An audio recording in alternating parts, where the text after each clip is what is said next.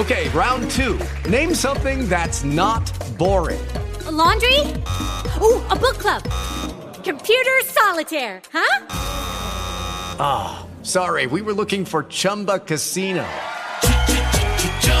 That's right, ChumbaCasino.com has over 100 casino-style games. Join today and play for free for your chance to redeem some serious prizes.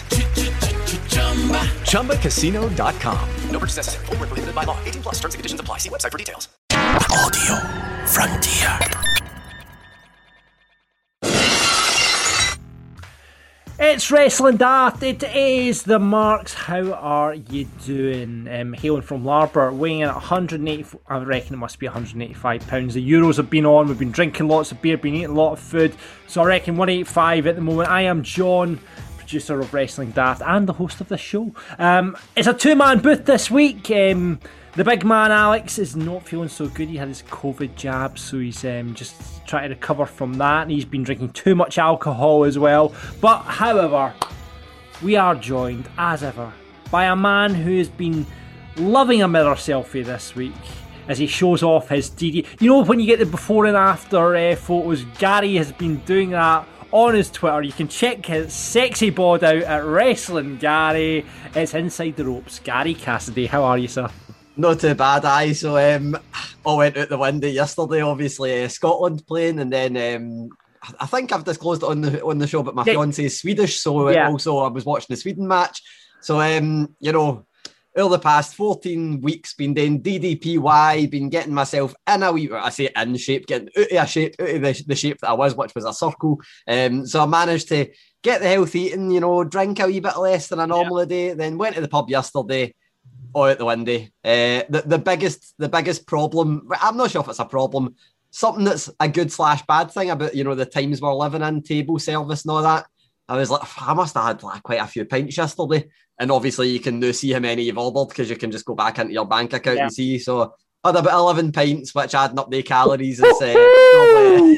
add up the calories. It's probably took me back up to the original weight I was after one day. You must have been bouncing off the walls, sir. Jeez. I had a nice sleep for about 1 a.m. to about 1 p.m. So all good. Sorted. Okay. I'm glad you're feeling okay. I'm glad you're feeling okay. Bit of wrestling stuff been happening. We're obviously without Alex, but and I didn't see Takeover. You didn't see Takeover. I was paying attention to most of it. I just didn't. I wasn't watching it completely because I was watching it while listening to a podcast just to keep up for it to be on the post-media call. So I know what happened. Yeah. Well, just know amazingly in depth about how much I know. We'll maybe talk a wee bit more about it when we get Rico and Braunscell on, when we go over our buddies and put overs from the shows from across the week. But you said you were on the post-media call with Triple H and Shawn Michaels, is that right? Aye, so I got to be on the pre-media call as well and caused all sorts of mayhem with the question I asked on that one, which I don't know. Please don't tell me, Gary, I've heard that Triple H was in a really bad mood. I might have been the cause. Oh my God. Right, explain to the dear listeners what happened with Triple H, in case you haven't heard what happened with Triple H. You put him in a bad mood then? A wee bit. So these media calls, you know, you get like, a lot of the questions you get is the same old question, and sometimes they need to be asked and stuff like that. You know, you used to get all your nonsense about Velveteen Dream, which I asked it once years ago, never asked it again. I've obviously caused the problems with him in the past with the Page thing where I just asked an innocent question and he made a wee joke. But this time I was like, what did I ask him? Because I don't really watch NXT and I wanted to ask about Ted DiBiase, but somebody had already asked about that. So what did I ask? Like, I know if I ask about the rumours of WWE being up for sale, he's just going to give me the same thing where, you know, we're open for business. So I was like, what will I ask? I know what I'll ask. I'll ask about Sasha Banks tweeting about an all-women's show since Mickie James is doing an all-women's show for NWA. So I'll ask him about that. See if they're willing to, you know, chuck a few talents that way, or if they're thinking of doing their own show. So I asked him about that. And his first reply was, have we not already done one? To which I said, well, you know, a couple of years ago, so you're looking to do another one, might NWA get a couple of WWE talents for it?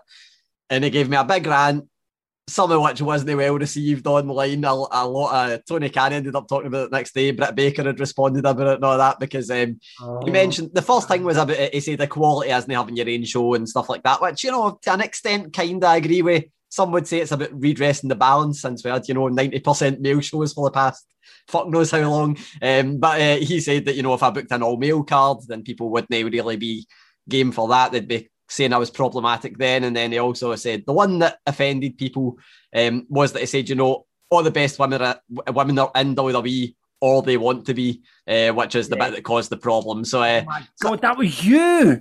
So I made him a wee bit upset. But then I tried to ask a question that would upset him on Sunday, and it just didn't. It just didn't upset. Are you just like poking the bear? Do you just like poking the bear? It's nice getting a good answer. You don't want a wee shite answer. You want to rile him up a wee bit just to get that passion out of him. So on Sunday I asked about takeover, which I know we'll get into, the Tian Sha stuff, which I know that you've spoken about a few times. Why that works and why the Alexa Bliss stuff on Raw doesn't, when Raw's the kind of show you'd expect supernatural shite to happen on. I worded it a bit better than that. I didn't start. That supernatural shit you've got to know.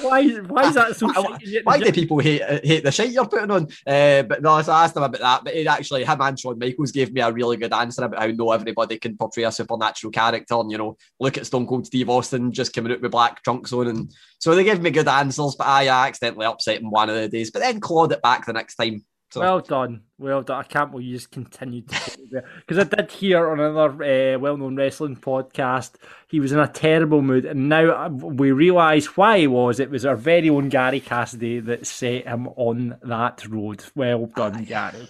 I'd like to say it wasn't just me, but I think I was a big catalyst for it. So, let's bring some humour to the podcast, however. Do you have a joke of the week for us? Aye, but I feel like we're running out of wrestling ones, so we have a joke. It's just no wrestling themed. The comedy musings of Mr. Gary Cassidy. Did you hear about the creator of the knock knock joke? No, I didn't hear about the creator of the knock knock joke. He's been awarded a posthumous Nobel Prize. And later on the show, as well as burying and putting over the TV shows from this week and having a more in-depth look at TakeOver, we're going to be speaking to a man who's just made his debut in NXT UK. ICW is always in the UK. It's Mr. Andy Wilde. You caught up with him, Gary? Aye, one of those ones where, a big star in the UK scene, obviously in Scotland for many years. One of the guys that, probably everybody that's been to a wrestling show in Scotland has seen Andy Wilde wrestle. Yeah. As the kind of guy who's just always been there, been a staple of the scene, has made his debut in NXT UK. He's not, as far as I know, he's not signed. He's been down there a few times, but he's not actually signed to a contract. But he's been doing some extra work, ended up in a match, I think ended up in a couple of matches, and then ended up down for a second camp as well. So it's the kind of thing where it's like, I interviewed him a couple of years ago, but the interview, I always say this, but see, the first one we done was through email. You interview somebody through email, you can't actually have a conversation with them. You don't really, you kind of just get most of the questions I ask, the answer isn't the good part. It's a wee kind of off bit that you'll get for somebody saying it. So it was like, we'll just set up a wee chat, get like a wee Zoom call on the go, talk about his time in WWE, a wee bit about ICW as well, because that's where I knew him from before NXT UK. And the best thing that he spoke about was that I asked him about, I believe you've spoke to a few people on the show that have mentioned it, but in NXT UK right now, because there's no crowd, they've got Shawn Michaels directing from across the pond, just doing his full, he calls it the voice of God, but he's essentially directing the match and producing for across the pond on a one-way system where he voices into BT Studios. Andy Wilde had a wee bit of advice from Shawn Michaels. So that was the best part of the full conversation. I think, even if you don't know who Andy Wilde is, which you probably do if you're listening to this, you'll still find it a good chat. But I loved it, hearing about the kind of inner workings of NXT UK for somebody that isn't part of the company just yet. So I feel different insight for what you'd normally get. Right, well, you can hear that interview later on. But first, let's cut a promo. I have a lot of things I want to get off my chest. Now, we have a sister podcast, if you haven't heard it before. If you like the Football Daft, go and listen to it. It's a great podcast. Grado's on it. Shellsuit Bob from River City, a soap opera in Scotland, he does a bit on it. Chris Toll, you'll know from ICW. If you watch ICW, Chris Toll is on there as well as we talk football. And that's where I want to take my promo this week. And I want to cut my promo on the Scotland football manager, Steve Clarke. Right? Now, I'm not a football guy, but every single person in Scotland looked at that starting lineup yesterday when we went into the game against Czech Republic, and not one person would have picked that starting lineup that he chose. You know what I mean? So I don't want to get into the intrinsic, but Stephen O'Donnell seems like a lovely, lovely fella. Lovely guy. Out of his depth. Absolutely out of his depth. Gary's sitting nodding away to here. And I know we don't talk much football in this podcast. It's all about wrestling. But, we got jobbed out to the Czech Republic. And I was very disappointed and very angry about it. I just want to cut a promo. I'm sorry, Steve. But come on, team selection, son. Need to do better. I hope this time next week I'm on a pod you for a big victory against England. I liken Steve Clarke's selection yesterday to see when Raw is doing pure shite and they're like, do you know what? Rather than build new young stars, we'll just bring in old mediocre ones. Yes. That's pretty much what it was. It's like that is a great way of putting it right. Rather than bringing in the new blood from NXT, your Nathan Pattersons, your Billy Gilmores, your David Turnbull. He's just stuck with the fucking mid-card shit. Is what we're saying. Well, I like that way of writing it. So, Steve, get your tactics sorted out. At the moment, it's the usual, and the meme that's done the rounds, it's like, Braveheart, come on, freedom, and then it goes to Train Spotting. It's shite being Scottish. Let's hope by the next time we speak on this podcast, we're back to freedom, we're beating England, sorry if you're an English listener, and, come on, Scotland! It is that part of the show when we look back at all the big wrestling shows and we pick out the good and the bad from them. As I say, it's a two-man booth this week, so it's like, it's a fatal four-way we've got going on Wrestling Daft this week, as we are joined by our marks in residence, Mr. Rico and Mr. Braunscell. Although last week we did discuss we should be having a new name for you. Paul Braunscell, have you thought of anything that you can change it? Or are you just going to stick to your guns on Bronze? I think I'm going to stick to my guns. Right. And we'll see what happens when he debuts elsewhere and what name he's using. Right. So Okay. I think it's going to be something monster related. Right. I think a few more appearances on SmackDown, you could get a Bug's guitar or Bug's guitar or something. That's guitar's good. Bug's guitar is good. So yeah, right. Well, not quite as catchy, but we'll stick with Braunscell just and we'll see where Mr. Strowman pops up under probably a new guy's a new name. Though I did see that Mark Henry was wanting him in AEW, and then there has been banter via social media with Karrion Kross. That would be an interesting matchup. And talking of Karrion Kross, we'll get straight into NXT, I think. It was a go-home show ahead of TakeOver, which we'll get to in just a bit. And let's talk that. So I'll go in with my first put over. Austin Theory probably has the best drop kick in wrestling. I'm going to put it out there. It is a thing. Oh, Gary's screwing up his face, and I know he's going to say Randy Orton, aren't you? He's up there, but I've got two. Randy Orton is definitely, but I think Austin Theory is like just comparable to Randy Orton anyway. It reminds me of young Randy Orton. Another one actually reminds me of the two of them. Big Adam Maxted. He's got a belter drop kick. So I'd put him up there, but I'm not going to argue with you too much. Austin Theory's is good. Yeah, no, and I think Austin Theory's got a lot to give. See in ring, he's great. I think he's a great promo as well. And like we've talked about it on this podcast before, he does remind you so much of a young Randy Orton. And you just think, I'd love, and this is from back to this fantasy booking, book him as a legend killer and ends up killing Randy Orton. That's what I'd like to see. coming full circle. And he did this Spanish fly bounce thing off the rope, which was like, yes, that is good. More of that, please. Let's go into a couple of buddies then. Have I buddied it before? If I've not buddied it before, I'm going to buddy it right here again. It's Dexter Lumis and this drawing pictures of people. Like we had on the show, we had a backstage segment with. Right, I'm going to get into this as well as part of the buddy because all encompassed. So we had Dexter Lumis drawing this shitey picture, and then we had Triple H and William Regal talking to this young upstart metal pop star Poppy, like Daz. Like, I don't know where this segment was born out of. They're talking, you get your song on Spotify. That's amazing. Look, your album's here. Wow, it's on my phone. It's like sorcery.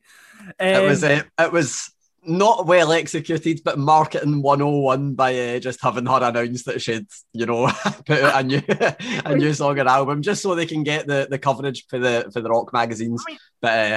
Poorly executed. Let's not take away from Regal's facial expressions, which were on point as ever, but it was just like, what is this segment? What we've got Dexter Lumis. Oh, just stop it now.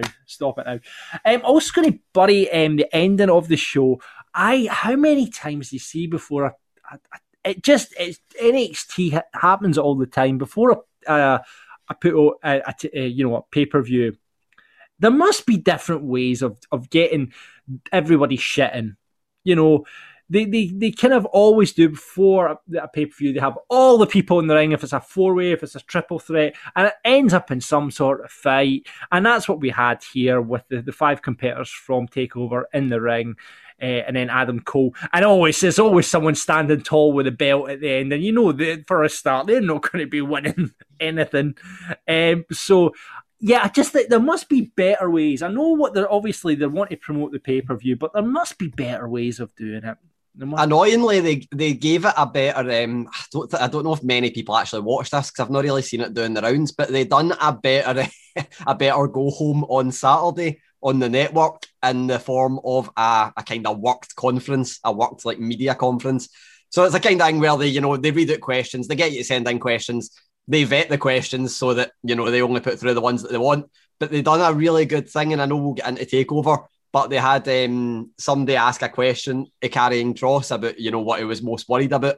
And the thing he said he was most worried about was Kyle O'Reilly tapping out Adam Cole, which kind of played into the story. And it's like, you could just have something like that. Like, obviously, they've manipulated that to be answered on Saturday. You could have put that on NXT in some way and made it more obvious rather than just having the ending that's just like the biggest wrestling trope ever before a pay-per-view.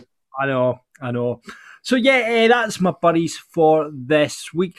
Putting over, I've got to go back to the well every single fucking week, and I'm going to keep hammering it home. Can you guess what I'm going to talk about? Cameron Grimes. Yes, we are. The LA Knight Cameron Grimes stuff. This is fucking professional wrestling right here. We have the $1 Million Man. I mean, I think NXT, they use the legends quite well like that. I don't quite know what the end goal is for the $1 Million Man. Why he's chosen these two and, what the end goal is. But the $1 Million belt is back. Love it. I said it last week. I wanted it back. It is back. Cameron Grimes, LA Knight, they cut 2 brilliant segments with them where they're kicking about with LA Knight. So good, just so good on the mic. Such a great, and I've heard it said elsewhere, and I totally agree. He reminds you of The Rock in the way he kind of delivers, his promo and the confidence. And I love the guy. He's great in the ring as well. So LA Knight and the Cameron Grimes promo where he's sitting smoking cigars. And I did hear as well that he's not a smoker or a drinker. So like, had to do it in one take. And you could totally tell that he just was like, what the fuck is this? It was brilliant. So there was an interesting note about the Ted DiBiase thing. Apparently, when they started this full thing and they were mentioning Ted DiBiase all the time, they hadn't actually got in touch with him, and it wasn't part of the plan to have him in. And then it was like, maybe we should get Ted DiBiase in, and then they did eventually, obviously, go down that route. just great. I don't know where to go with. Maybe the Ted DiBiase just drops out, but I'd love to see why is he invested in one of these? And there's a deeper story to tell there, you know. And I love the whole. It's professional wrestling. It's just gimmicky as fuck, and I fucking love it. So LA Knight, Cameron Grimes, brilliant, absolutely brilliant. Really enjoyed that. Quick trip to Fashion Corner before we get into our match of the night. Headbands unacceptable in wrestling. Sorry, headbands. Johnny Gargano, Austin Theory in their headbands. No. Fandango's shirt, excellent. He had the sort of shirt spotting with kind of wrestlers on it. Good shirt, Fandango. LA Knight's yellow and black Air Jordans. Wow, I want a pair of those. And Zach Gibson has now officially taken the best wrestling boot ever, as he created wrestling boots that look like football boots. Fan-bloody-tastic. And they were a tribute to Steven Gerrard, which is were better. they? Were the Stevie T? Oh, were they? So, yeah, that's a lot of going on in Fashion Corner this week. And match of the night, I'm going to give it to the women this week. Ember Moon, Dakota Kai put on a great showing ahead, and Ember Moon did this kind of somersault stunner thing, which I think deserves a mention because it was an absolute thing of beauty. And that was NXT. Now we normally go over to Big Alex with AEW. I have not, holding my hands up, seen AEW from the last week. Does anyone have anything to bring to the party? Rico has his hand up. Mr. Rico, what would you like to say? I didn't watch it either. However, I usually catch up with it in sort of clip form the next morning, and I watched the end of Miro versus Evil Uno, and I loved the ending of it. Evil Uno sort of putting Miro down on the ground, the Dark Order coming out, really getting behind him. Evil Uno with the tribute to Brody Lee, getting the discus clothesline, and Miro just no selling it whatsoever and destroying Evil Uno after it. It's just ruthless. And I think, again, one of the first times I was on here, I was like, I don't get Miro. I definitely do now. He is a monster. Absolutely brilliant character in that sense. He's just, I don't know who's going to dethrone him. I don't know how either, but I thought that was really good. We're completely snookered because that's the only bit I've seen. Right, okay. I'm just scanning through, and I've just seen for Fashion Corner, Cody's Clobber, who's now morphing into it. This gimmick that they're doing has got to be a nod to Homelander and the boys, if you've seen that, because he's just so over the top patriotic. It just looks like he's going to turn at any point. So yeah, Alex, I'm sure have caught up with it. But yeah, it looks like it's been an okay show, because I think the AEW's been funding a little bit recently, from what I gather. Fridays really only doing them a favour. Yeah. You know, like I said it last week with debuting Andrade on that show. It's just no getting the reads. It's me being a journalist there, fucking all about the clicks. But it's just not getting the views. They're no able to carry them over. I don't know if it's because it's a Friday, it's a late night in America. Obviously, they can go out and enjoy nightlife, so maybe people are doing that. But it's just, I feel like it's now just a slog to get through that, and maybe they're thinking that as well. Maybe we'll just try and get through until we get back to the regular slot. So I think it's in a bit of a dip. But then we've got across, I think, July and August, about 3 special shows when they're on tour. So hopefully it'll pick up then. Yeah. And I think it was a taped show as well. It kind of took a bit out of it because they didn't have the full crowd. We had the return of the Pinnacle after the pay-per-view, and Inner Circle smashed the limo up, which seemed to go on forever. They just watched them do it. But we had one of the members of the Inner Circle, I can't remember who it was, they sprayed El Barto on the side of the white limo. That was a nice Simpsons throw-in reference there, yeah. Like that. All right then, boys, let's head to SmackDown, and let's start with you, Mr. Braunscell, and your first put over of the evening. So I had a couple of people message me about this, so I absolutely loved it as well. The ending, so we had Ray confronting Roman for disrespecting his family the previous week and putting his hands on Dominic. Roman then acknowledged Ray as a father, and then out of nowhere, Ray started battering Reigns with a kendo stick. Roman got the upper hand. Dominic then jumped in, and Roman powerbombed him over the top rope onto the floor, and SmackDown went off the air with Dominic lying in a heap. It was just absolutely amazing. And compared to the ending of Raw last week to SmackDown, it was absolutely brilliant. Absolutely loved it. Yeah, we've said it before so many times. I mean, the Reigns, Usos, the whole angle is it's just so money at the moment. It is the best story in wrestling. You just want it to never end because it's just so good. And you just keep finding different layers to put on top of it as well. I really like Rey Mysterio in that slot as well. I know that a lot of people are a wee bit, he doesn't really need to be there, but I think he's brilliant. He's not going to win the title. He probably shouldn't win the title at his age, even though he doesn't look like he's slowed down. Well, he slowed down, then got the stem cells in his knees and then sped back up again. But I just think, for an in-between kind of pay-per-view, when we're obviously gone somewhere else for SummerSlam, it's just a perfect wee stopgap. And, if I get Rey Mysterio v Roman Reigns at Hell in a Cell, if that's in a Hell in a Cell, like in the actual cell, I think that would be absolutely amazing. I just think that's the kind of thing where who else is there? Of course, there's Big E and stuff like that, but you'd rather they waited. I think Rey Mysterio is great in that role. I feel like this is a vehicle for the capitulation of Roman and the Usos. I think Rey's been shoehorned in there just a little bit, because if you go back 2 weeks, this match wouldn't have happened. Like, there was not even a sniff of this happening. Last week, Roman attacks Rey and chokes out Dominic and everything. So this is why it's happening. But with all of the storylines that's going on with Jay and Jimmy, and Jay in the middle, just looking like a victim now of it all, finally had enough of their antics back and forth and walked away from them. I really do feel like we could start to see Jimmy and Roman butt heads physically at Hell in a Cell. Yeah, do you think that leads into up to SummerSlam with some sort of triple threat with the Usos and Roman, or is it? Do you think that's where it concludes that story?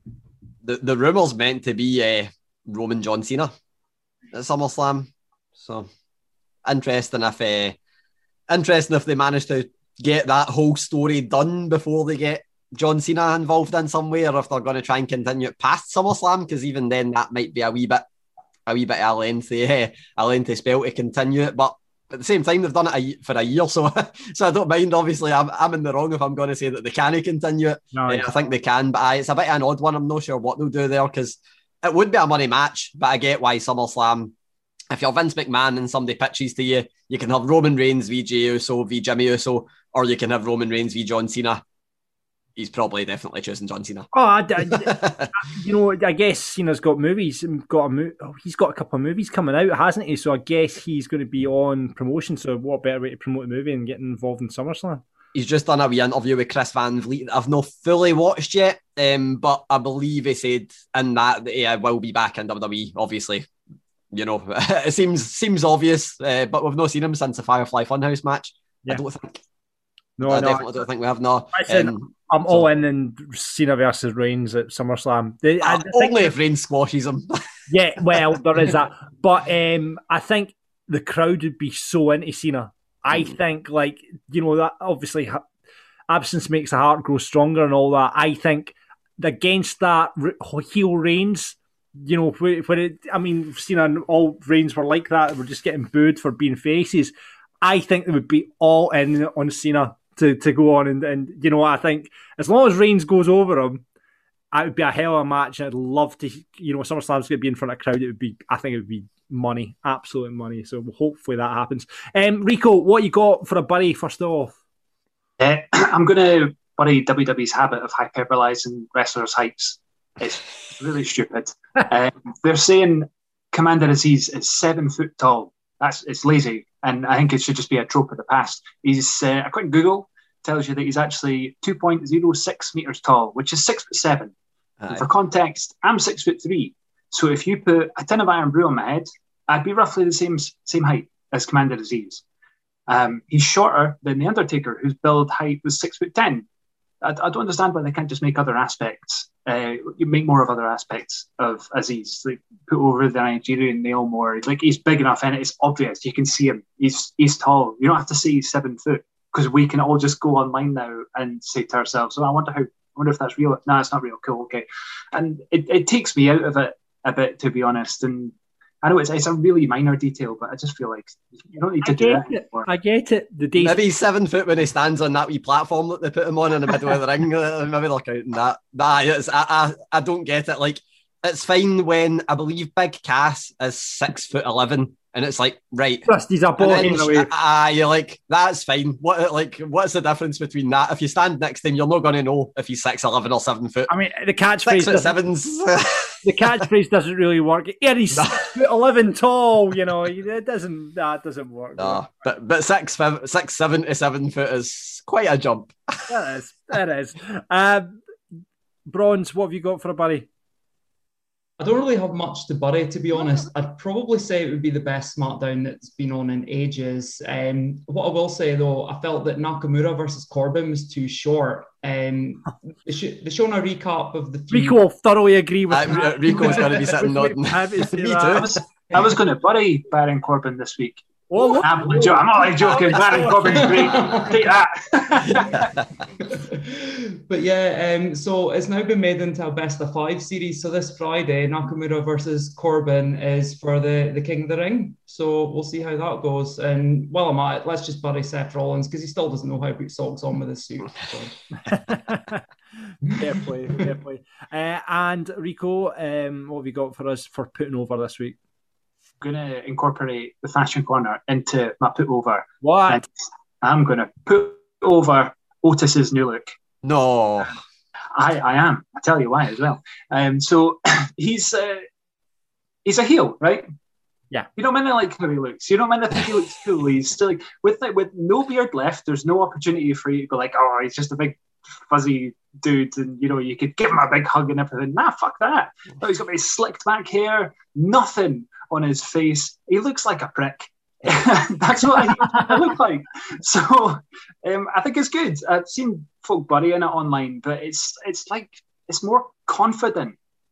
It's like a more confident look, and you would think about saying you should maybe consider growing a beard, but he's like, nah, I'm gonna shave it all off and I'm gonna kick fuck at you. So I think it looks good for him as a heel. There's one thing that I loved, and I think I'm kind of reaching to call it a Simpsons reference because I don't think it is. But during the Ding Dong Hello, or Hello Ding Dong, whatever it's called, the Cesaro being behind the door, and I think also production-wise they masked it perfectly because I'm sure they put him there while playing a video package, and also that meant that they didn't have the crowd noise to do the pop that would give it away. But he stood still and then done the punch, which I think was meant to be a nod to the Dr. Hibbert through the frame. But I was just like, that's great. And just that full segment was brilliant as well. I absolutely loved it. Is anyone familiar with the works of Chris Farley, the comedian Chris Farley? I've heard of him. I don't know a lot. Google Chris Farley because he was in Wayne's World, for example. He was in Beverly Hills Ninja, that man. Oh, I know who you're talking about. That's who Otis 100%. That's who Otis looks like. Chris Farley. So yeah, Google Chris Farley because I'm convinced that he looks exactly like Otis does at the moment. Match of the night, boys. Probably have to be Gable versus Montez Ford, and then Otis coming out with the no beard and just battering both Street Profits. Really enjoyed it. Yeah, Montez Ford's going to be a star, like a single star at some point, isn't he? Just so good, so good. I feel sorry for Big Angelo, but I mean he's a good. He's good as well. He's good as well, but it's like I think when you're it's like the Shawn Michaels Marty Jannetty situation when you're stood next to someone as charismatic and as good as Montez Ford is, it's hard to shine through, isn't it? Hard to shine through. So, yeah, looking forward to his single run. Takeover, before we go, Bronze, you've seen Takeover. What did you make of it? I'm hearing good things about the shows as a whole, but obviously Takeover has always got such a high bar to live up to. What were the kind of highlights for you? I loved seeing Todd Pettingill and Doc Hendricks back. Like, being an old school fan, just seeing their faces, was just absolutely brilliant. The main event was absolutely brilliant as well. Johnny Gargano had Shawn Michaels themed gear, and all of the way were dressed up as members of the Clique, which was really cool. Everybody got their moves in, everybody got their shit in. everybody was laid out at the end. Spoiler alert, if you haven't watched it, Karrion Kross won the match. The only person that was kind of left compos mentis was Pete Dunne, who was leaning against the announce table, and he was just staring at him. So hopefully we're going to get Pete Dunne versus Karrion Kross next in, a longer kind of feud. But my match of the night, again, as John says, Cameron Grimes and LA Knight, absolutely brilliant in that $1 million ladder match. They had a promo package before, and they made the $1 million belt out to have so much prestige. For a gimmick made up belt, you wouldn't have really thought much about it, but showing all the people that have held it and went on to greatness, like Steve Austin and, Ted DiBiase having his long career, just absolutely brilliant. So hopefully we'll see, spoiler alert again, LA Knight won. So Ted DiBiase is his manager for a while, and them two will feud over the belt, and we'll see how things go. But yeah, really enjoyed the whole event, to be honest. I don't think that there was one bad match. So if you get, I think it was 2 hours, 20 minutes long, quite short. So yeah, check it out. Yeah, that match was incredible. There was only one bit that I was like, and it was only, yet again, production. The camera went on LA Knight a wee bit too long outside the ring when he was talking to Cameron Grimes after a pretty scary spot. But it's like, that's nothing on the performers. And if LA Knight had long hair, you wouldn't have seen him talking anyway. But it was just like that full match was absolutely incredible. I think one match that I absolutely loved as well wasn't so much the match. The match wasn't incredible, but the Tian Sha stuff, again with Mei Ying, actually, which every time I say that, I almost say Mei Young. But every single time, and they're the same age, which is good. That I just thought that match, it made Zia Lee look absolutely brilliant. I think she is somebody that has looked really good. She's like Karrion Kross. A lot of people are like, oh, she's a really stiff worker, but that's what makes her good. But that match was brilliant, and then what played afterwards was great as well. Boa still hasn't wrestled, but I was going to see what's happening. Boa, it took a few wee bumps. He get beaten up with a chair for Mercedes, but also the other great match that like it's getting kind of glossed over just because it was so early. The 6-man with MSK and Bronson Reed wearing their Misawa gear on the 12th anniversary of his death. Them against Legado del Fantasma. Just a perfect match to open it up because they had a big crowd in. The crowd, the one thing that, and a lot of people mentioned that the crowd kind of weren't great, but they had been standing in the rain for fucking hours, which might be why. So the crowd wasn't great, but that match was just absolutely phenomenal. Done everything that it should have done, and it was so predictable. So you're never going to think Legado del Fantasma are going to be winning that match, but they didn't need to. It just had to be a match to get the crowd up for the rest of the event. But I thought overall it was like, looking at the full card, I'm like, it was probably like, in terms of the standard of takeovers, it was probably a pretty weak takeover, but it was still incredible. So it was still like an 8 out of 10, 9 out of 10, which just shows how good takeovers normally are. Yeah, a brilliant wee clip from that Bronson MSK versus Legado del Fantasma match where I forgot his name. What's the dude? What was the Cruiserweight Champion's name again? Santos Escobar. There we go. Sorry, I completely blank now. Santos Escobar. He picked up the title and it looked like he was going to go and use it. He turns around and Bronson Reed just absolutely clatters him through one of the barricades. And apart from anything else, it just made me laugh because I didn't even see him coming. He just splatters him through the wall. It was kind of almost like cartoony the way it happened. But the end of the match was like that as well because Bronson Reed, his splash is amazing because if you freeze frame, obviously it's kind of exposing the business if you do it, but if you freeze frame on the landing, it's like the most perfectly executed splash ever, but it just looks like it legitimately flattens the guy that's under him. So absolutely amazing. Yeah. Gary, we're not doing Raw anymore. We're on a Raw protest till it gets better. I've not seen what happened last night. Paul's saying, was it you can be, because you're still watching it, Bronze, aren't you? I am, yeah. So we got the debut of Piper Niven. That's the one bit I've watched. If we're putting one thing over from Raw this week, it was great to see her on there. Yeah. I have not watched any of it, and annoyingly, a few people that I've seen have said, "Oh, it was actually a good Raw." I'm like, come on! The 1 week that I've not watched it, it was like, I'm going to go back and watch or skip through it. But somebody said that RK Bro versus New Day was great, which I'm like, if I'd have known that was going to be a match, I didn't look at the preview, but if I'd have known RK Bro New Day was going to happen, I'd have probably at least stayed up and watched that. But I'm definitely going to go back and watch that. The Eva Marie thing, you know, it's one of the ones where if you read news and rumour, you've had it spoiled because a few people have mentioned it. The only thing I'll say is I've also read what Piper Niven's new name is meant to be, and that is not good.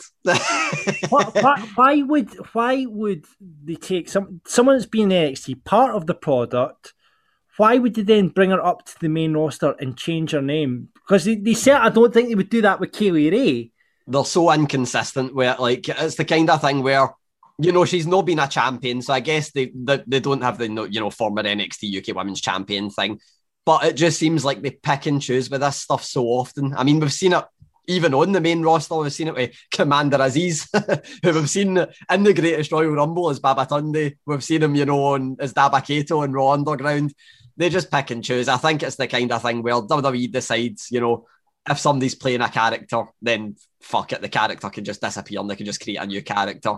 And it is annoying. It's just so inconsistent. It is annoying. But I don't mind it because Piper Niven, I'd been sent a message a few weeks ago, and I'm not going to out the journalist. They'd done the right thing and didn't report it. But they told that Kaylee Ray was getting let go for NXT UK, and it's like, that's definitely not happening. Like, she's just one of the people that they outbid AEW to get, so there's no chance that they're actually going to let go of her. So it's nice to see her there, because I feel like on NXT UK, she could have been, you know, next in line for a title. She had a big rivalry with Kaylee Ray.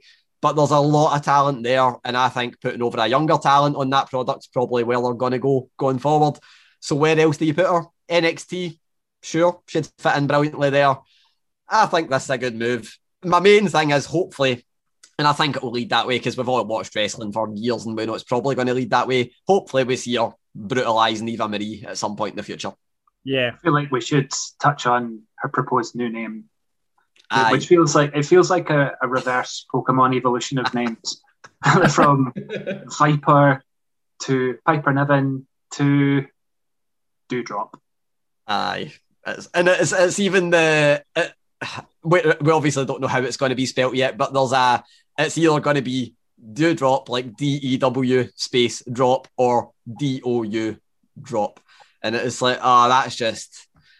Viper is such a good name, and I get why they're never going to call her Viper in WWE because they've got Randy Orton. That's never going to happen. Yeah. Piper Niven, I'm like, I can live with it.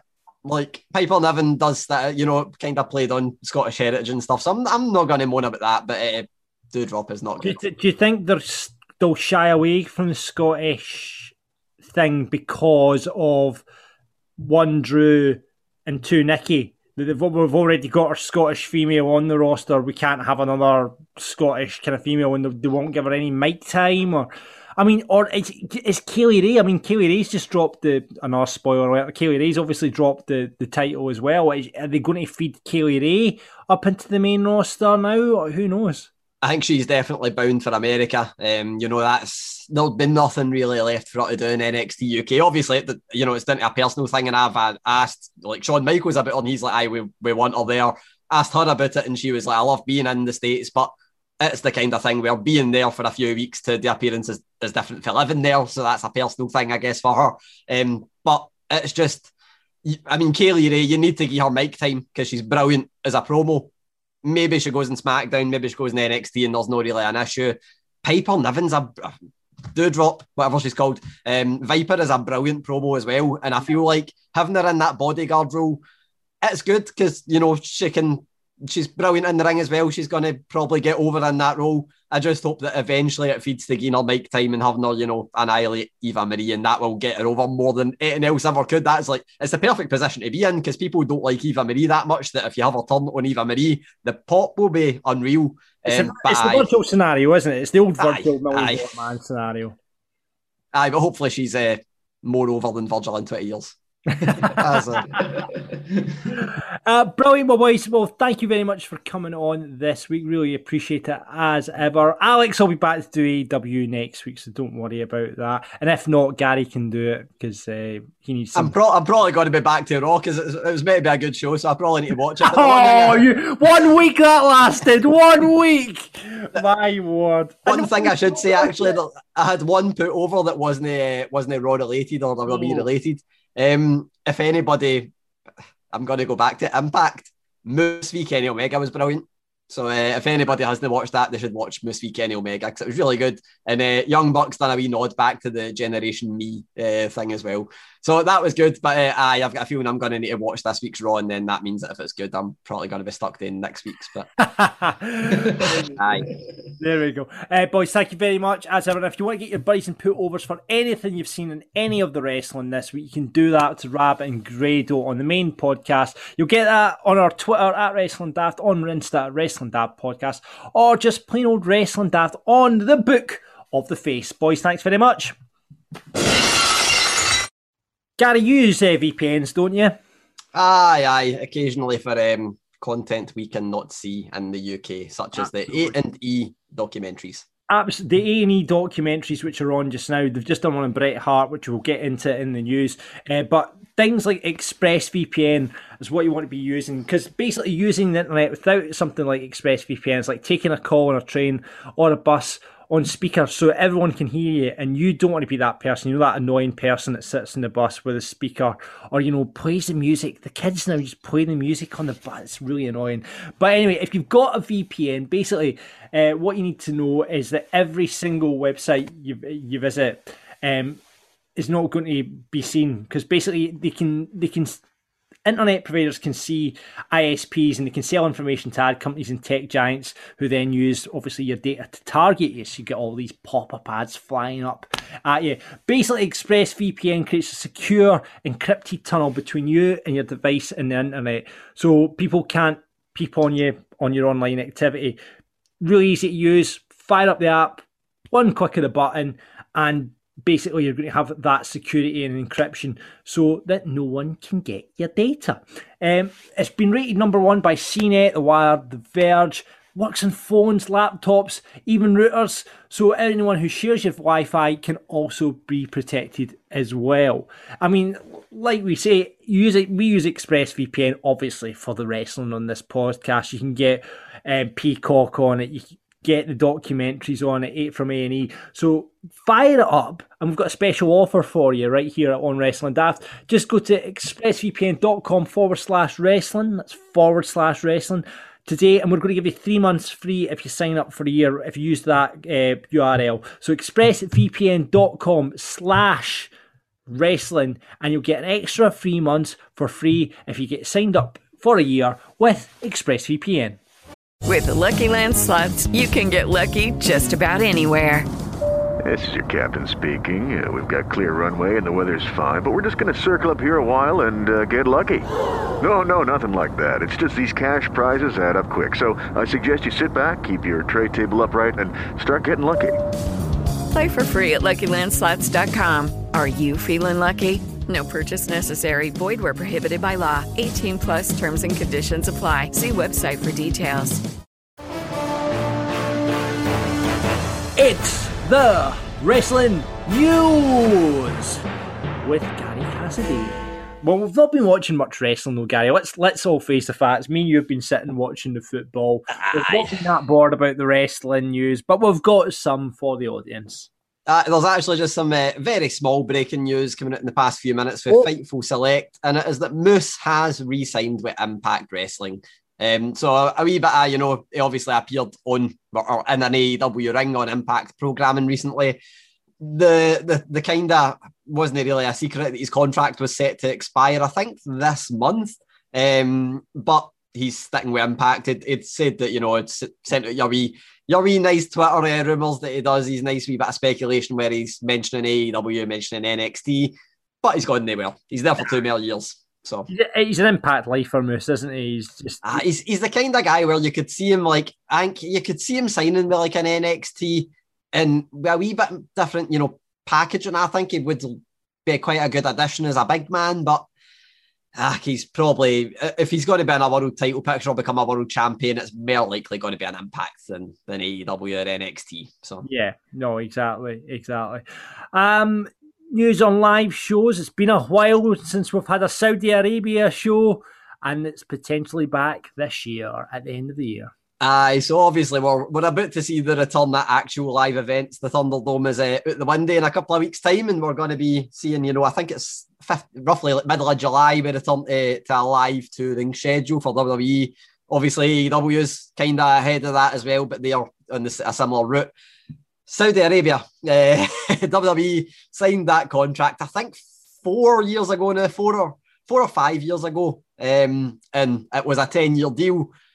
There's now been, I think, 2 years without a show there.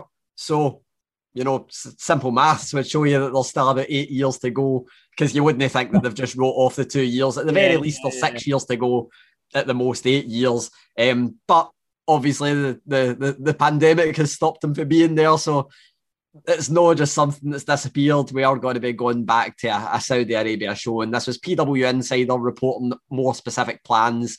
And that is that the agreement will be resumed pretty much going into the start of next year.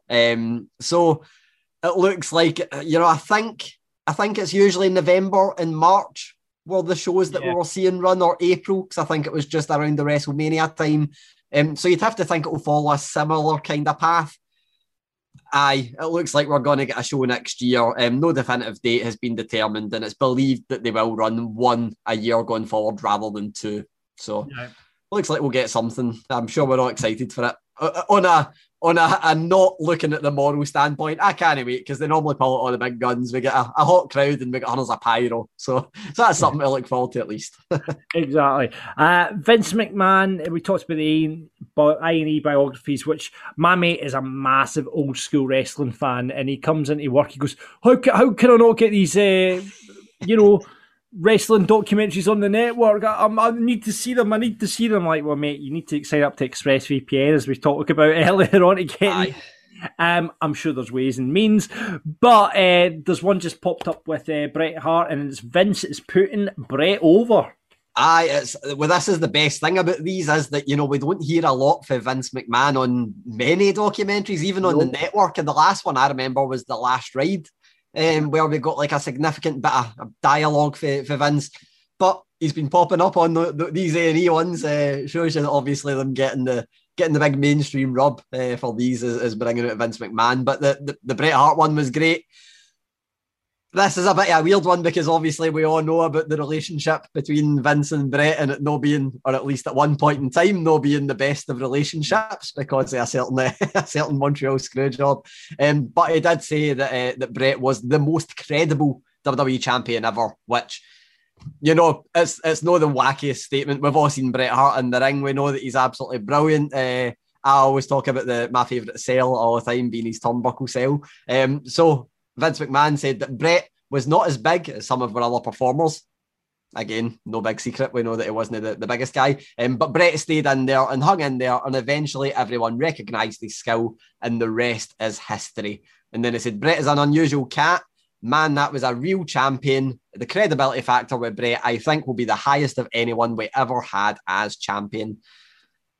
That's a big statement for Vince McMahon, considering how many champions there's been, and you've got a lot of, Shawn Michaels, The Rock, Daniel Bryan. I have a lot. Kurt Angle, Jesus, Kurt.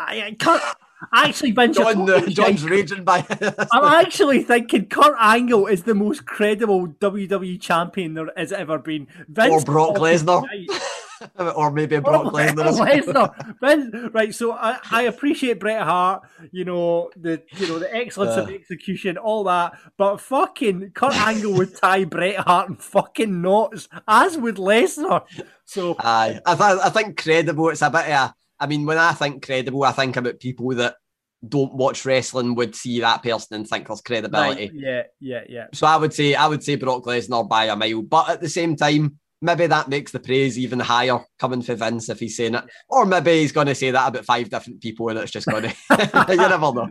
There is that. Finally, how things could have been very different for our own Drew McIntyre, as he was pitched originally apparently to be a male model. Aye, so this one, there's always been wee snippets that have come out about this, and it's mentioned in the Drew McIntyre book, which I'd read a couple of months ago when it came out. But again, doesn't really go into much detail on it, obviously, because it's not a major chapter in his life. It didn't actually happen. It's something that was pitched. But Drew McIntyre was meant to be a character called the Runway Man, which, I mean, obviously 3MB wasn't the most intimidating characters for him when he was in 3MB, but this would have been one step beyond. So, I mean, good looking guy, big Drew, big tall guy, you know. Yeah. It's no out of the realms of believability that he would play a character who was a male model, and it almost happened. And this was a new podcast series for Ryan Satin. A lot of people will know the name Ryan Satin, obviously used to, you know, break news for Pro Wrestling Sheet, was on WWE on Fox and has been kind of doing stuff with WWE backstage in the past. He's now got a podcast called Out of Character. Had a lot of, you know, guests like Rey Mysterio and stuff. But the most recent one was Drew McIntyre, and the quote about the runway man. There you go. It's even hard to say. No wonder it didn't take off. But this was when it was about to come out at FCW. I remember the character, and some people have heard of this, but many haven't. My character pitch was going to be the Runway Man, where I was going to be a male model, and he thinks this is what Fandango became. Obviously, Fandango, maybe a dancer, but not a million miles away. He said it was kind of modified, but there was going to be a catwalk, and he was going to walk to the ring as a male model. Oh my God. Which, I mean, again, Fandango, and also Tyler Breeze has done it with the selfie stick and stuff. So, you know, they reuse a lot of, they reuse a lot of this stuff, so it's quite easy to imagine it, but maybe not with the character that Drew is now, where he's, you know, breaking tables in halfway. Yeah, so I said it was pitched in while he was working on stuff. It was £265 when he was tagging with Wade Barrett in FCW. He leaned down to be the size, 230 to be like the chosen one, and he was getting ready to be a male model at that time. Had to sit down with Vince, made it clear that he didn't love it, but he'd make it work. And whatever Vince thought was best, they would do. But thankfully, Vince didn't feel it was best. But there's another wee tie into that where, you know, it's a bit surprising that he would say that he would make it work, because actually, when and there's footage of this, but when WWE came round and when Drew McIntyre done his tryout, it was Drew, Sheamus, and Wade Barrett, and they all got offered to be on TV as extras doing security, and Drew McIntyre ended up no doing it because he refused to cut his hair off. So he was saying that he wasn't going to get rid of these long locks, and there's footage of Sheamus and Wade Barrett doing it, but Drew no doing it even though he was there. So, I mean, good company guy for, you know, saying that he would have done the Runway Man, but I think we're all glad that he steered Vince in the opposite direction. The chosen one was a bit of a better gimmick, let's face it. Yeah, wasn't it got the amazing story that we got now? I mean, there was the Runway Man, and then became the first ever WWE champion. They'll get the same ring. Yeah, exactly. That would have been buried way under if he had eventually came the Runway Man to where he is now. Brilliant. Thanks for news. Bit slower this week, but I'm sure there'll be something next week. But you know, Gary, there's rumours of more releases, but I don't know what you've heard. It's been going on for a few weeks now, but actually it seems like it's going to be going the opposite direction, because there's a wee bit of a rumour that Samoa Joe was at the Performance Centre this week. Yeah. You know, why would they be there? Obviously, we've heard Zelina Vega was there a wee while ago, and we've not really seen her on WWE. So we've definitely not seen her on WWE TV since. So it's a bit of, you know, Selena De La Renta's there as well, doing some training. She was an MLW, but again, no reports of her signing. So the rumours have been there for a while about, you know, NXT UK releases and a few more people gone, but nothing's really came yet. Although saying that, obviously the Braun Strowman, Aleister Black kind of round the releases, that came really out the blue. Yeah. So it might just be people hedging their bets. Maybe there is something to it, but I mean, hopefully that's not the news that we're getting out next week, because we'd rather, you know, it was better news, but you never know. Could be something. But for me, we're probably more likely going to be reporting on Cesaro picking his winner for Euro 2020. 2021 to 2020, something like that. It seems like it's going to be a slow couple of weeks, but I say that, and then somebody's going to get released in about 2 years, probably. If Joe turned up in NXT, Joe versus Karrion Kross is a match I would like to see, and I think a lot of other people would like to see. That would just be battering each other senseless. It would be the big kind of rumour now is that I know you've not seen TakeOver, but the fallout of TakeOver seems to be that William Regal's going to be leaving his on-screen role, because there was a lot of fighting backstage, like kind of just showing the wee fights, and then at the end it was him saying that they need a change. Now, if they're going to replace him as general manager, I think that William Regal is a very intimidating general manager anyway, so you can't really replace him with somebody that isn't as intimidating. Like they can't bring in a Teddy Long or something to replace him. It's not going to work. So I think they need to bring, or maybe they're gearing up to bring in somebody that's really, you know, going to get things in shape storyline wise. Samoa Joe would probably be the perfect fit. So maybe that's what we'll be mentioning next week. We'll probably find out a wee bit more the night. I was going to say Tuesday night, but that is the night. That is it. So we'll probably find a bit more soon. But I guess if people are listening to this on Wednesday, they're probably going to know that we are talking rubbish and something else has happened. So brilliant. We'll find out all about that next week. Thanks very much, Gary, as ever. So if you want more stuff from Wrestling Daft, got more content online. We're kind of like wrestling buskers. We put a wee hat down and you can throw some money in it. And we need all the money we can get because we're going on a Wrestling Daft night out very, very soon. I'm treating Gary and Alex and the boys to a slap-up meal and a good few pints. So please throw some money in our hat. And for that, you're going to get more content from us, which is great. For about £3 a month, you can sign up. You'll get Patreon-only chat community. Banter's always good on there. You get basically Patreon privileges, so you get onto the main show. Any responses on your buddies and put overs, your list of Wrestling Daft, we always take responses from Patreons first. Early episode access, bonus content from the show. There's loads up there, including Greg Hemphill talking about Kelvin Brawl at the moment. You get a full video version of this very show, so you get to see the beauty of me and Gary while he drinks a can of juice. You'll also get to vote on what you want to see on the list of Wrestling Daft as well. Tier 2, that's for the IC champs, about £7 a month. Video version of the flagship show with Ab and Grado. Invite to our Patreon pay-per-view parties. We've not done one in a while. We'll be doing one for SummerSlam, however. And you'll get a bonus Saturday night, John. It is fantastic. So we can all get heavily drunk and watch SummerSlam when that happens. And you'll get a bonus episode once a month. We do realise if you're a patron, we've not done... Oh God, where's the real shows? We're not giving us all these false promises. We've got to deal with that. Unfortunately, Rab and Grado have both been filming sitcoms at the moment, so it's just been an absolute nightmare tying them down just for the show, never mind bonus stuff. So we will get around to that. Rab is seriously promising something special on the way. And you can sign up for World Heavyweight Champion. You'll get a free t-shirt. We're still sorting through orders for that as well, so don't worry if you're due a free t-shirt. That is on its way as well. But you can get that signed up on our Patreon, and you'll find that at patreon.com/Wrestling Daft. That's patreon.com, patreon.com/Wrestling Daft. Let's have you on our roster. Thank you very much. And now it's interview time on the marks. Gary is always out talking to the big people in wrestling and pissing off Triple H. We're not going to get any more interviews now because of this. You do realise this. I think it'll be fine. He's always forgiven. He forgave me for the... I mean, I didn't really do it wrong, but he forgave me for the page thing, and I've been, so I don't think I can do much wrong unless I call him a prick on a call, which I'm not going to do because he's a lovely guy. And he would batter you. Aye. Well, there is that. And you caught up with potential ICW fans that listen to the show will know him very well. And for those that don't, you might have seen him pop up in NXT UK. It is the one, it is the only, it is Mr. Andy Wilde with Mr. Gary Cassidy. Hi everyone, Gary Cassidy here, and I'm joined today, I don't need to say it because you can see him, but I'm going to give him an intro anyway. Former ICW Zero-G champion, running FPWA right now. I feel like, I want to say the dad bod god, but if you've been seeing his Instagram, he's looking very trim. I don't know if we can call him the dad bod god anymore, but we'll get into that in a wee bit. He's just debuted on NXT UK, which we're definitely going to talk about. Andy Wilde, how's it going today, Andy? I'm brilliant, mate. Thank you very much for having me on. I do appreciate it. And I do appreciate the not calling me a dad bod god, even though I need to find a kind of a middle ground name of like, I'm trying to help all the dad bod gods out there and trying to get them. We're moving towards summer now, so we all need to trim up a little bit if we want those extra pints. It's such a good name, but the fact, like, somebody that's, drank a little bit too much beer, ate a wee bit too many takeaways over the past year, I'm like, he's not got a dad bod anymore. That's not a dad bod, nowhere near it. So we might need to think of a new name for you.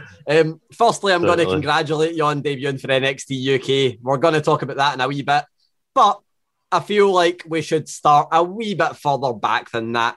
So I interviewed you a couple of years ago, and I think You just had the match with Stevie Boy Xavier. I'm not sure. I don't think it had aired yet on ICW Fight Club. Yep. And you were just about to face Mark Coffey at Fear and Loathing 12, I believe it was. I think you were on like night 1 and night 2 of that. One of them was a tag team match. I think that's right. But for me, the thing, you know, I've been watching Scottish wrestling for a long time. I'd seen a lot of Andy Wilde at that point, and I had known you were a talented guy. So I don't want to detract from the fact that I already knew you were good. But man, that Stevie Boy Xavier match, like that was just, it's the kind of thing where not just in wrestling, in life, we take so much for granted. You know, we just see things, they entertain us, and it's like, all right, cool. But that match really opened my eyes, and I was just like, this guy needs, or both these guys need to go somewhere. Both these guys deserve to be on a massive platform. Was it the same for you? Did you have that match and you instantly went, that was good? Or was it the kind of thing where it took you by surprise when people were really invested in it? You know, for anybody that's kind of met me in wrestling, you'll know from speaking in the past and things, I'm not like a big-headed or full of myself kind of guy, but I knew after years and years of kind of fighting my way up through the card in ICW again, after I had that little bit of time out, that I just needed a main event. I knew where I was. I knew where I could be. I just needed to be allowed to have that opportunity. Like, put me in that role. Let me do what I want to do. Put me in with someone like Stevie, and I will show you in however long the match lasts exactly where I belong on the ICW card. And that's what I felt happened that night. It all kind of fell together. My confidence was. I walked into that match thinking, I know who I am for the first time in my wrestling career, which was a big thing for me, and I just wanted to show everybody. And I went out there and put on what was probably one of my best matches I've ever had. And even at the end of the match, like after Stevie hits me with his finish and wins the match, and great for him because he's a fantastic talent. After the match, we stand up and he hugs me and he just says, "You showed them, didn't you?" And he just, like, even he said it to me. I didn't even G him up. I didn't say anything about it. He goes, "Well, you showed them," and that was it. And it was kind of a mutual, you know, before we even came backstage, we knew, and there was kind of, everybody was backstage and a few people gave us a clap and bits and pieces. So it was a real big turning point for me, and it was actually the match that I sent to WWE to try and get a foot in the door at NXT. So yeah, it worked. I think everybody was on the same page as yourself and me on that one. Yeah, we'll definitely talk about the WWE stuff in a little bit, but you know, that for me, you know, obviously when there's a championship match and it's not at like a pay-per-view or a big event, it's kind of like, well, we know what way that's going to go, but that match was one of the ones where it made you doubt. It just made you doubt and think, man, it might be Andy Wilde's chance here. It might just, and you know, that's props to both you guys for being able to make people believe that it was a possibility. Great match. But you know, of course, you've spent many years in wrestling as a wrestler. You know, that match, it made everyone believe that it's not just, you know, Andy Wilde's kind of going into the twilight of his career. It's definitely just starting. But you're also helping a lot of people that are just starting their careers as well. Because we mentioned, you know, FPWA doing great things over there. I think the last time we spoke, you just started it. Talk about a time to start something, because I think you got like less than a year in, maybe a year in, and then everything shuts down. What's it been like for you, just, you know, starting the full business, but also having the thing where you need to adapt the way you're teaching people? You know, we joked about it on here, you had a slightly different name before you joined the chat, but what has it been like having to teach people through Zoom and having to do all that kind of thing while, you know, the pandemic's been going on? Yeah, I mean, it's been very, very hard. Obviously, from a non-self, obviously we're a business and I wanted the business to grow and I wanted to make money from it. But from a non-selfish point of view, I just couldn't imagine. I've been lucky enough to be involved in wrestling for almost 15 years now. And always that being on a week-by-week basis of getting physical training. I couldn't imagine being that. Think of the lads that have just got in the door, they've worked their asses off, they've got that debut, and then they've just got it all taken away from them. Yeah. And they can't progress, and they can't get better, and they don't know when it's going to be, when they're going to get another chance to learn. So I was just like, no, we need to do something. So I started doing these webinars. I then started making some webinars free to other training schools, because I noticed other schools maybe weren't doing it or didn't have the facilities to do so. So I thought maybe we can get some people involved. And then I started offering it to outside FBWA, and we ended up doing 2 a week. Now, it became very, very hard, even though I love wrestling, and I've got a lot to say about wrestling. I've got a lot of ideas on how wrestling works, and I feel I maybe have a different point of view from the upbringing I've had in wrestling to some other people. And I had a lot to say and to put over, but that only lasts for about 6 months where you can find stuff to say and break things down. So we started doing these, we started getting people involved, guest coaches and things like that. And we just picked people's brains. And what surprised me the most about lockdown, it was something I knew in the back of my head, but you never really like reach out to people. There's so many people that want to help, you know. I mean, like I'm messaging Nick Aldis. I haven't spoken to him in years. We go way back, but I've never really chatted to him. We throw each other an odd like and a Merry Christmas here and there, but that's it. And I messaged him, and he's like, "Yeah, absolutely, I'll do it. When do you want me on?" And he, you know him, he can just talk and talk and talk. So it's crazy to think that like we're in a position where yes, we can't really train, but at the end of just one of these video calls, we could have the NWA heavyweight champion, you know, who's happy to help progress people. So yeah, it's been hard, but the doors are now back open. We're starting to do contactless training, and if Nicola keeps to her word and everything keeps going in the right direction, we should be getting back to contact training as of July, which is going to be, I mean, some of the students who got involved during lockdown did non-contact training. So they've ever really done roly-polies and running the ropes. They've never been slammed yet. You know, they've maybe taken a back bump and done it themselves, but they've never been forcefully put through the mat. So they've got an exciting time ahead for them. So it's a really exciting time. I've just got in my imagination 2 trainees going into a lockup and all you guys cheering because you've not seen a lockup for so long. But that's so, you know, the thing where you end up, you open a school, you've got a load of people training away, and then lockdown hits. And 2020 was just insane for British wrestling because, you know, you're speaking out, and then, you know, just for the sake of a year happening, there's so many wrestlers that just kind of fell away, maybe different priorities. You need to, like you said, business-wise, you need to make money. You need to do what's best for you and a family. So one of the things that I loved for 2020, you mentioned, you know, NXT UK and ICW. It's been the same with both. NXT UK, the ones that I always related to was a tag team called Pretty Deadly. And those guys, I believe, hadn't won a match in NXT UK before everything shut down. They'd been on a few house shows and stuff like that. They'd been showing that they were, you know, I hate the term a good hand, but that's like the perfect example of what they were. You know, they were making everyone else look good. Weren't they quite getting the rub themselves? Then everything opens back up. But then NXT UK at least goes to the BT Sports Studios, and those guys just end up, you know, coming on leaps and bounds. They're now tag team champions. ICW, you've got it with the likes of Craig Anthony, Daz Black, who are putting on amazing work. You've obviously got a lot of trainees that are kind of powering through as well. Who for you, you know, you've been through watching all of Scottish and British wrestling. Who for you are you looking at right now going, man, when there's crowds back in the building, they're just going to take the world by storm? Oh, there is so many. I know that's kind of that's not a cop-off for just not naming people, because I will name people.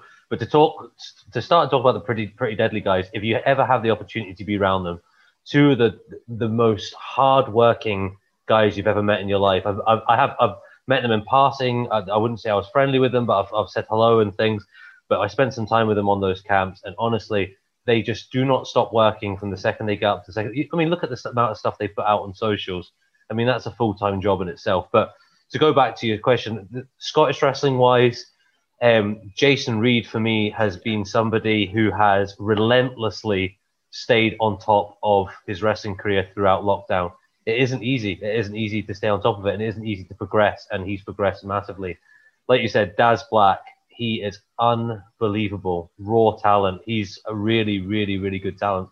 You can't leave Leighton out, as much as I have my own qualms with him in ICW at the moment. You can't take away who Leighton is. I mean, for ourselves, for our own training school, there's a young lad called Omar Mohammed.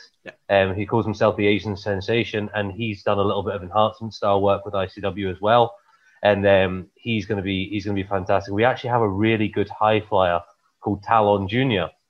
Now, different to other high flyers, Talon is about 6 foot odd, and he's very slim but very in shape. But he can fly about like nobody's business. And the last person I'll give a little mention to is we actually have a 17-year-old female student called Harmony Sky.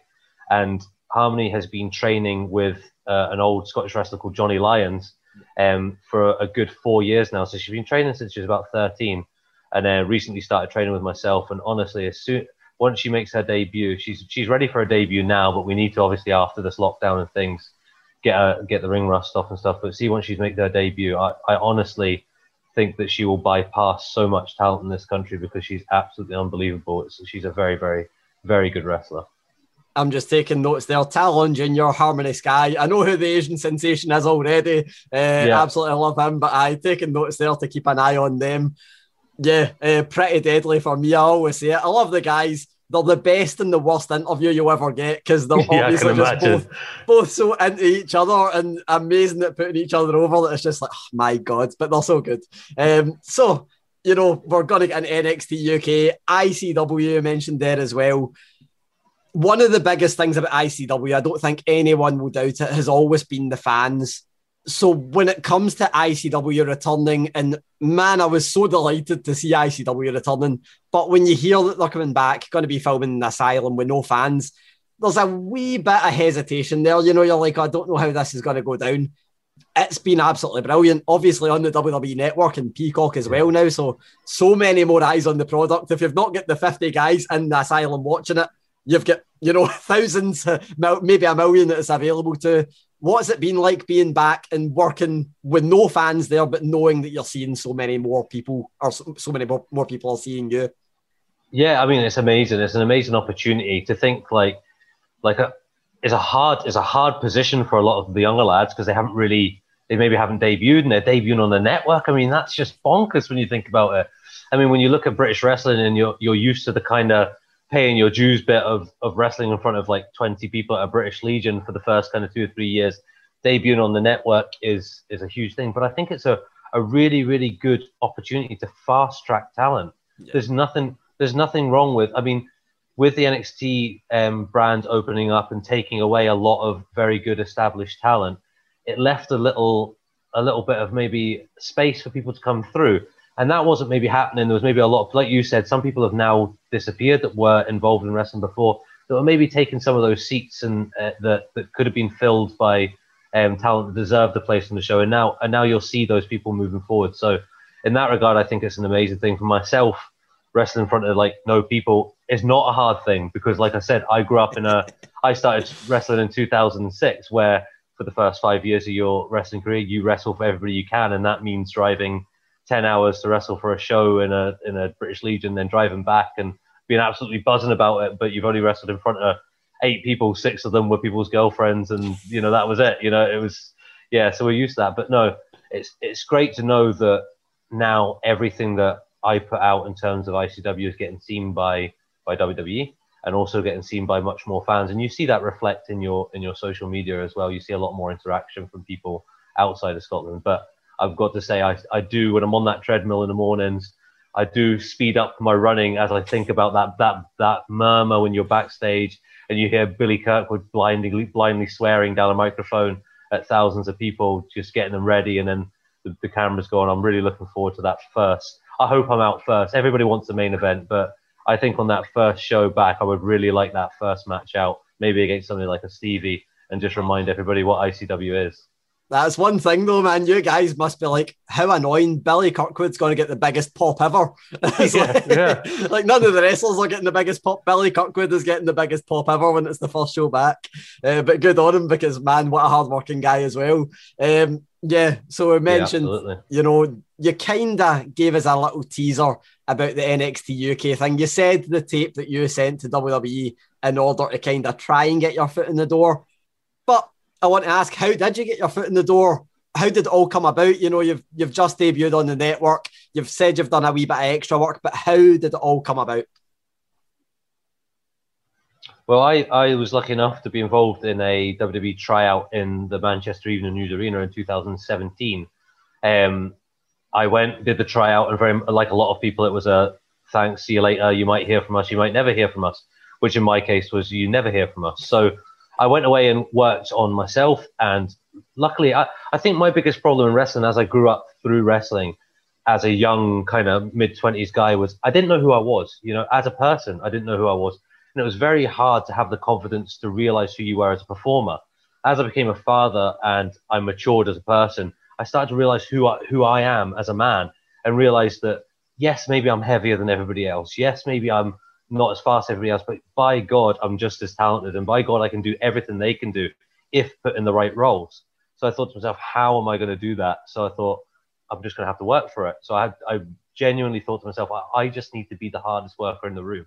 It doesn't matter who that is there. I just have to be it. And that is not easy when you're in a room with people like Joe Coffey and Mark Coffey and Wolfgang and all these lads that are just unbelievable talents. But I worked and worked away at it. And then I tried to build myself up through cards. Discovery Wrestling was a really, really big turning point for me because they were the first company to just give me the ball and let me run with it. And that kind of culminated in probably one of my favorite matches again, with a main event against Joe Coffey for the Y Division title. Kind of fast forward to that match with Stevie. And like you said, I just knew, as soon as I went backstage, I just knew, like, if I'm going to now resend something over, that's the match. Like, that's me going in there and showing them this is who Andy Wilde is. So I go way back with Johnny Moss. He's the head coach at the UK Performance Centre. Now, I've known Mossy for a very long time because I started my training at Hammerlock, which was a wrestling school in the south of England in Kent.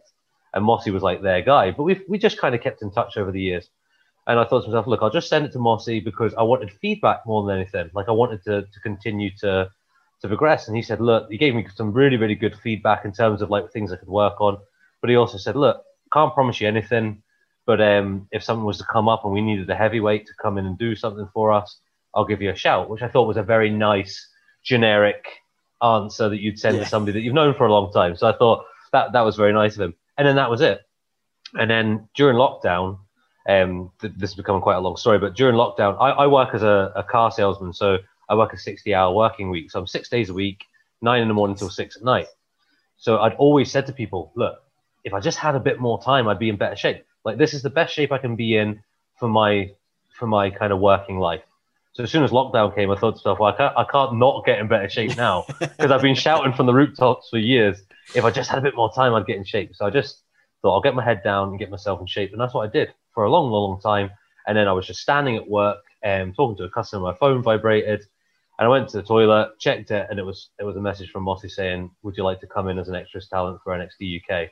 I burst out crying, which everybody always does in those kind of scenarios. I was just like, and I like shaking and everything. I ran out and I phoned my missus and I was like, I just got the message. And she's like, what are you talking about? I was like, I've got the message. And she's like, Andrew, what are you talking about? I don't know. And I'm like, from WWE. She's like, you're joking. Because it's like, obviously, Hannah's not a wrestling fan, but when you've been together for a long time, your dreams become their dreams kind of thing. So yeah. And then I got the opportunity to go down and train with them for a few days and then debut against Kenny Williams, which was a nice kind of a full circle thing because I helped him or tried to help him as much as I could early on in his career as well. So it was a nice kind of full circle to stand across the ring from him with WWE logos everywhere, which was a really nice. Yeah, that was one thing that I had to ask because it was Kenny Williams that was your opponent. I know he's not the only person in that locker room that you've wrestled that you know for all your years on the circuit. What was it like going down there? Was it the kind of thing where you're just like, man, it's just everyone I know? Like, did that take away from the kind of dream thing where it's like WWE logos everywhere and stuff like that? Did it feel like just being in a locker room you've always been in? Or did it still feel like that really special thing where it just felt so big? Oh, no, it felt super special. I know you've been to the Performance Centre, haven't you? You were there with when they did the media kind of stuff, didn't you? No, I sadly didn't get to go to the Performance Centre. I went to the BT Sports Studios. So I got to see a match in that. I really want to go to the Performance Centre because, man, what a facility that looks like. It looks incredible. Like you said, you've got that kind of feeling of like you arrive at the hotel, you see people that you know, so that's comforting. Yeah. But then you get to this Performance Centre and it's so American in terms of size, you know. Nothing in Britain is big, especially in wrestling. Like we have our ICWs and we have our kind of bigger companies, but they're still small in comparison to what America is. And then you walk into this Performance Center and there's 2 rings set up, a full gym area, TVs, you know, you look behind the curtain, there's the London taxis for the sets for SmackDown and stuff. It's just, you just kind of look around and you're just like, this is just unbelievable. And I just found myself the whole time I was there, people coming up going, like, you're right. Like people were checking on me, you okay? I'm just going, this is just mental. It's just crazy. And I was loving it. And I was just, they're like, you okay? And I'm like, yeah, I'm just trying to, I want to take it all in. Yeah, just soak everything in while you're there, just so you don't forget it. Exactly. And if you kind of stand there thinking to yourself, because when you're involved in wrestling for a long time, you start to understand that things might nothing really happens out of things that you do because of the way it is. You'll get a phone call, oh, we're going to put you in this match with such and such, and then the date comes and you're not even on the show, and you're like, all right, this is how it goes. So you stand there and I thought, if this is all I ever do, if this is the only thing I ever do in wrestling, I'm going to enjoy every second. And I did. It was absolutely brilliant at the Performance Center. Yeah, that's for me, that's the one thing where, I've seen the Performance Center and it's like, man, it looks like a great facility. But for me, I went down to it was like the BT Sports Lounge, and they just put a ring in the middle of the BT Sports Studios that is now where they film NXT UK. But at that point, it was just for a wee event. They had like Sheamus versus Andrade, they had like Charlotte versus Nikki Cross, and then they had like Gallus versus British Strong Style and Ilya Dragunov. And it was just amazing. It's like, what an amazing venue this is, an amazing showcase thing. And it was just like, there should be more in this. And now there is. And obviously that's where you've just wrestled. The one thing that I've heard about that, because I've been asking a lot since whenever I interview NXT UK talent, I ask about, certain things that go on there. And the one that always sticks out for me, I'm not sure if this was the case for your match or not, because I don't know that much. But I know that one of the things they always mention is the voice of God. And it's Shawn Michaels speaking over the tannoy to kind of direct things here and there and kind of produce. But it's not just Shawn Michaels, because you've got the likes of Johnny Saint. You mentioned Johnny Moss as well, who obviously is quite a big name. He's by no means a small fry in this industry at all. Did you have Shawn Michaels? Did you have any of those kind of guys helping direct you? What was that experience like of having, working with these big names?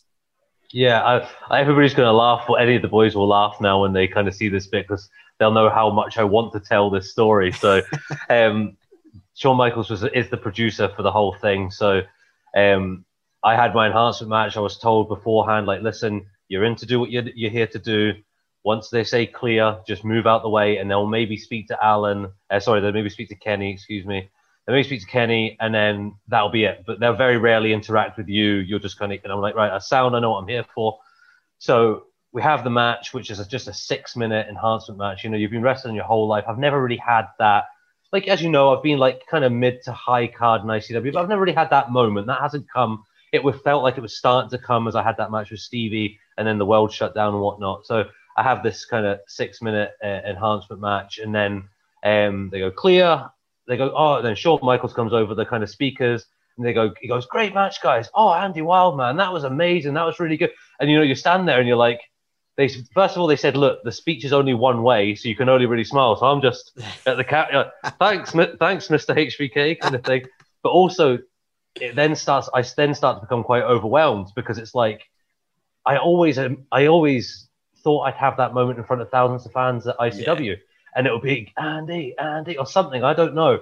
But then just to hear my name in Shawn Michaels' mouth, it's just bonkers. And then he spoke to Kenny, and then he spoke to me again and just congratulated me again. And I walked backstage, and I was just in absolute hysterics. Like, everybody's coming over to give you the G up and shake your hand. And I was like, I literally need to go and stand in this cupboard here and just cry like a child because it was 15 years just paid off. You'll see my socials. I train in the mornings before work. I coach after work. Every single rep, every single session, every single long drive, late night, tiredness, all paid off in 6 minutes. And an American guy that I idolized as a child saying, well done, Andy. And it all paid off in one minute. It's just bonkers. The whole setup is bonkers when you really take a step back and realize where we were 3 years ago or 4 years ago, I love that it's like, not that I'm going to end your career prematurely here, but when you look back at the end of your career, it might not be like, oh, that world title match. It might be that time in an empty studio where Shawn Michaels liked my 6-minute enhancement talent match, which is incredible. You do 2 forearms and a belly to belly in front of the greatest performer of all time, when he tells you you're good. I mean, that's it. I'm fine now. I can retire. I'm sound. That just shows making the most of your minutes, because they weren't many minutes, but if you liked it, then that's more validation than anyone else can ever give you. It kind of goes full circle, because I was very lucky and I got to interview Shawn Michaels recently, and asked him about, the amount of people that say Shawn Michaels is the best in-ring worker ever. And everyone says it, but he's like, I hate to say it, it doesn't really mean much apart from when it comes for, Ric Flair or people like that. Like, because I accept that everyone likes different things. And it's like, oh, okay, that's insane that, the validation comes. So it's kind of a similar situation with you, because the validation has come from Shawn Michaels, which exactly his opinion means more than mine or anyone else ever will. And we're all okay with that. Exactly. So, of course, you mentioned how much an incredible, situation it was, getting to go down there, getting to be part of just, WWE for a start, and getting to train at the facilities, getting the kind words for Shawn Michaels is definitely massive. Circling kind of around, do you think we'll see more of Andy Wilde in WWE? Would you like us to see more? I assume the dream situation would be you get signed, become a WWE superstar, but what do you see going forward? Yeah, well, I've lucky enough. I mean, as you know, these shows are recorded way in advance. So that match with Kenny was recorded about 10 weeks ago or 11 weeks ago, and I was lucky enough to. In that case, I was involved in doing the match and being brought in a few days beforehand. Off the back of that, I got offered the most recent camp, which finished just recently, where I got the full 2 weeks. So they invited me back down to train with them for the full training camp, which is 9 days at the Performance Center, and then do TVs again. So you will see me again on TV. Obviously, no spoilers on the matches and things, but you will see me again. And I think for me that I do want to be part of NXT. For me, NXT UK gets a lot of stick. It gets a lot of stick from wrestlers. It gets a lot of stick from fans. But to me, from actually spending time there, as opposed to being from the outside looking in, it really is just a group of British wrestlers, British and European wrestlers, that love wrestling, want to build the scene, want to build their brand, and just want to work hard just the same way that they did when they were working on independent scenes. And nothing's changed. All that's changed is that they're putting that work in and getting a full-time wage from it. That's the only difference. And it will not, in my opinion, affect independent wrestling negatively, because they now have, with all this young talent, now has WWE stars who are one phone call away from Shawn Michaels for opinion and for guidance to guide them, So, I mean, I've been there now probably, 25 days in total or something between the two camps. And I've learned more in those 25 days about me and about wrestling and little tweaks and little things that you can do and things that you can make more out of stuff and the difference between independent wrestling and TV wrestling. In that time, I've learned more than I have in the last 5 years or so. So it really will just build for everybody. Yeah, but for me, my sole goal now every day is to become an NXT UK star, hopefully a star, or even maybe a champion, who knows. Or an enhancement talent, that's good as well. Yeah, you wouldn't complain at that if you got Shawn Michaels after every match telling you, oh, by the way, as long as he gives me the G up after every match, I'll have to put that in my contract. Then he comes back and he's like, who's the best enhancement talent I know? It's Andy Wilde. Let me get in the ring. Wilde, yeah. I'll take that. So I've only got a couple more questions. Firstly, I need to say, man, having to wait 10 weeks to be able to post that you were on NXT UK that must have been hell. That must have been absolutely. It's so painful because I've got so many mates as well that I hadn't really told that I've missed their stag do's, I've missed their weddings, I've missed their kids' birthdays and things over the years because they've supported me with wrestling. They've been like, go for it, man, do this, do that. And you just want to say to them, mind all those times I missed all that stuff. Thanks for helping me out because look where it's got me. It's paid off, yeah. It's been really hard. And my son, actually, I put it on my social, but he did a little piece in his school newspaper about wrestling. My Dad, the Famous Wrestler, it was called, right? And I'm like, you didn't mention WWE though, did you? And it's like, no, I didn't think so. And I was like, listen, I don't want the Colton of Weems Primary School to have the inside scoop on my debut for the biggest company in the world for professional wrestling. He's like, no, we'll just have to wait to see till the newspaper comes out and we'll have a look. And luckily he hadn't, not that it makes a difference, but he hadn't mentioned anything. He'd only mentioned about Joe Coffey and how rich he thinks he is. So that was quite funny. But well, yeah. I tell you what, you've gave me a new in. I need to start contacting schools and asking the sons of wrestlers in Scotland if they've been wrestling for WWE. That's how I get my scoops now. You'll definitely get the truth anyway. Yeah, exactly. So, one more question. I think I need to say as well, on that note, you mentioned NXT UK. For me, I think people were so over the moon, and I don't want to bury this company, but people were so over the moon with World of Sport. And they, for me, were great at putting, wrestling in primetime slot. amazing, polished kind of product and shining a light on UK wrestling. I don't think NXT UK is much different for that. I feel like they've essentially gave us what was missing, the eyes and then the nice production. And then you've got British wrestlers doing what they were doing for the past 20 years. But I'm not going to... I feel like this question, it might sound a bit loaded. I don't want you to pull the NXT UK championship up and say that that's the answer. I hate the question that everyone always asks about dream matches. But I don't know if Andy Wilde has maybe been asked about a dream match with a WWE superstar yet. If Andy Wilde was to get signed by WWE, for some reason they're like, man, Andy, here's the book. You get to write down your dream opponent. Let's say an NXT UK one, and let's say just someone overall as well. Who would be the two opponents that you're like, I need a singles match with this NXT UK guy and this Raw SmackDown NXT guy? Well, I think the NXT UK guy would have to be Noam, because we've had just, I mean, every key point in my career when I've looked up, he's been standing across the ring from me. Even at the NXT thing, I walk into the Performance Center and who's the first person I lock eyes with? It's Noam. Who is the first person he locked eyes with when he came in through the door at training? Me. So there's always that feeling of when he was 15 and I was 19, I think that's about the age gap, we'd sit in cars and we'd talk about getting to WWE and things like that. And it kind of happened, you know. So, well, it did happen. I mean, we're both there at the Performance Center, and obviously he's got his really, really good career there. So, yeah, to stand across the ring from him more than anything on that side of things would just be a whole, we did it. You know what I mean? Two lads from Scotland who travelled from wherever we travelled to get to our training school, the first people to get there, the last people to leave. We did it. I think for the all-time one, this is a crazy one, right? Because people always pull out their Triple H's and their Shawn Michaels and their Ric Flairs, and I understand why. I get it. But for me, when I started watching wrestling, Rey Mysterio really captured me as a performer.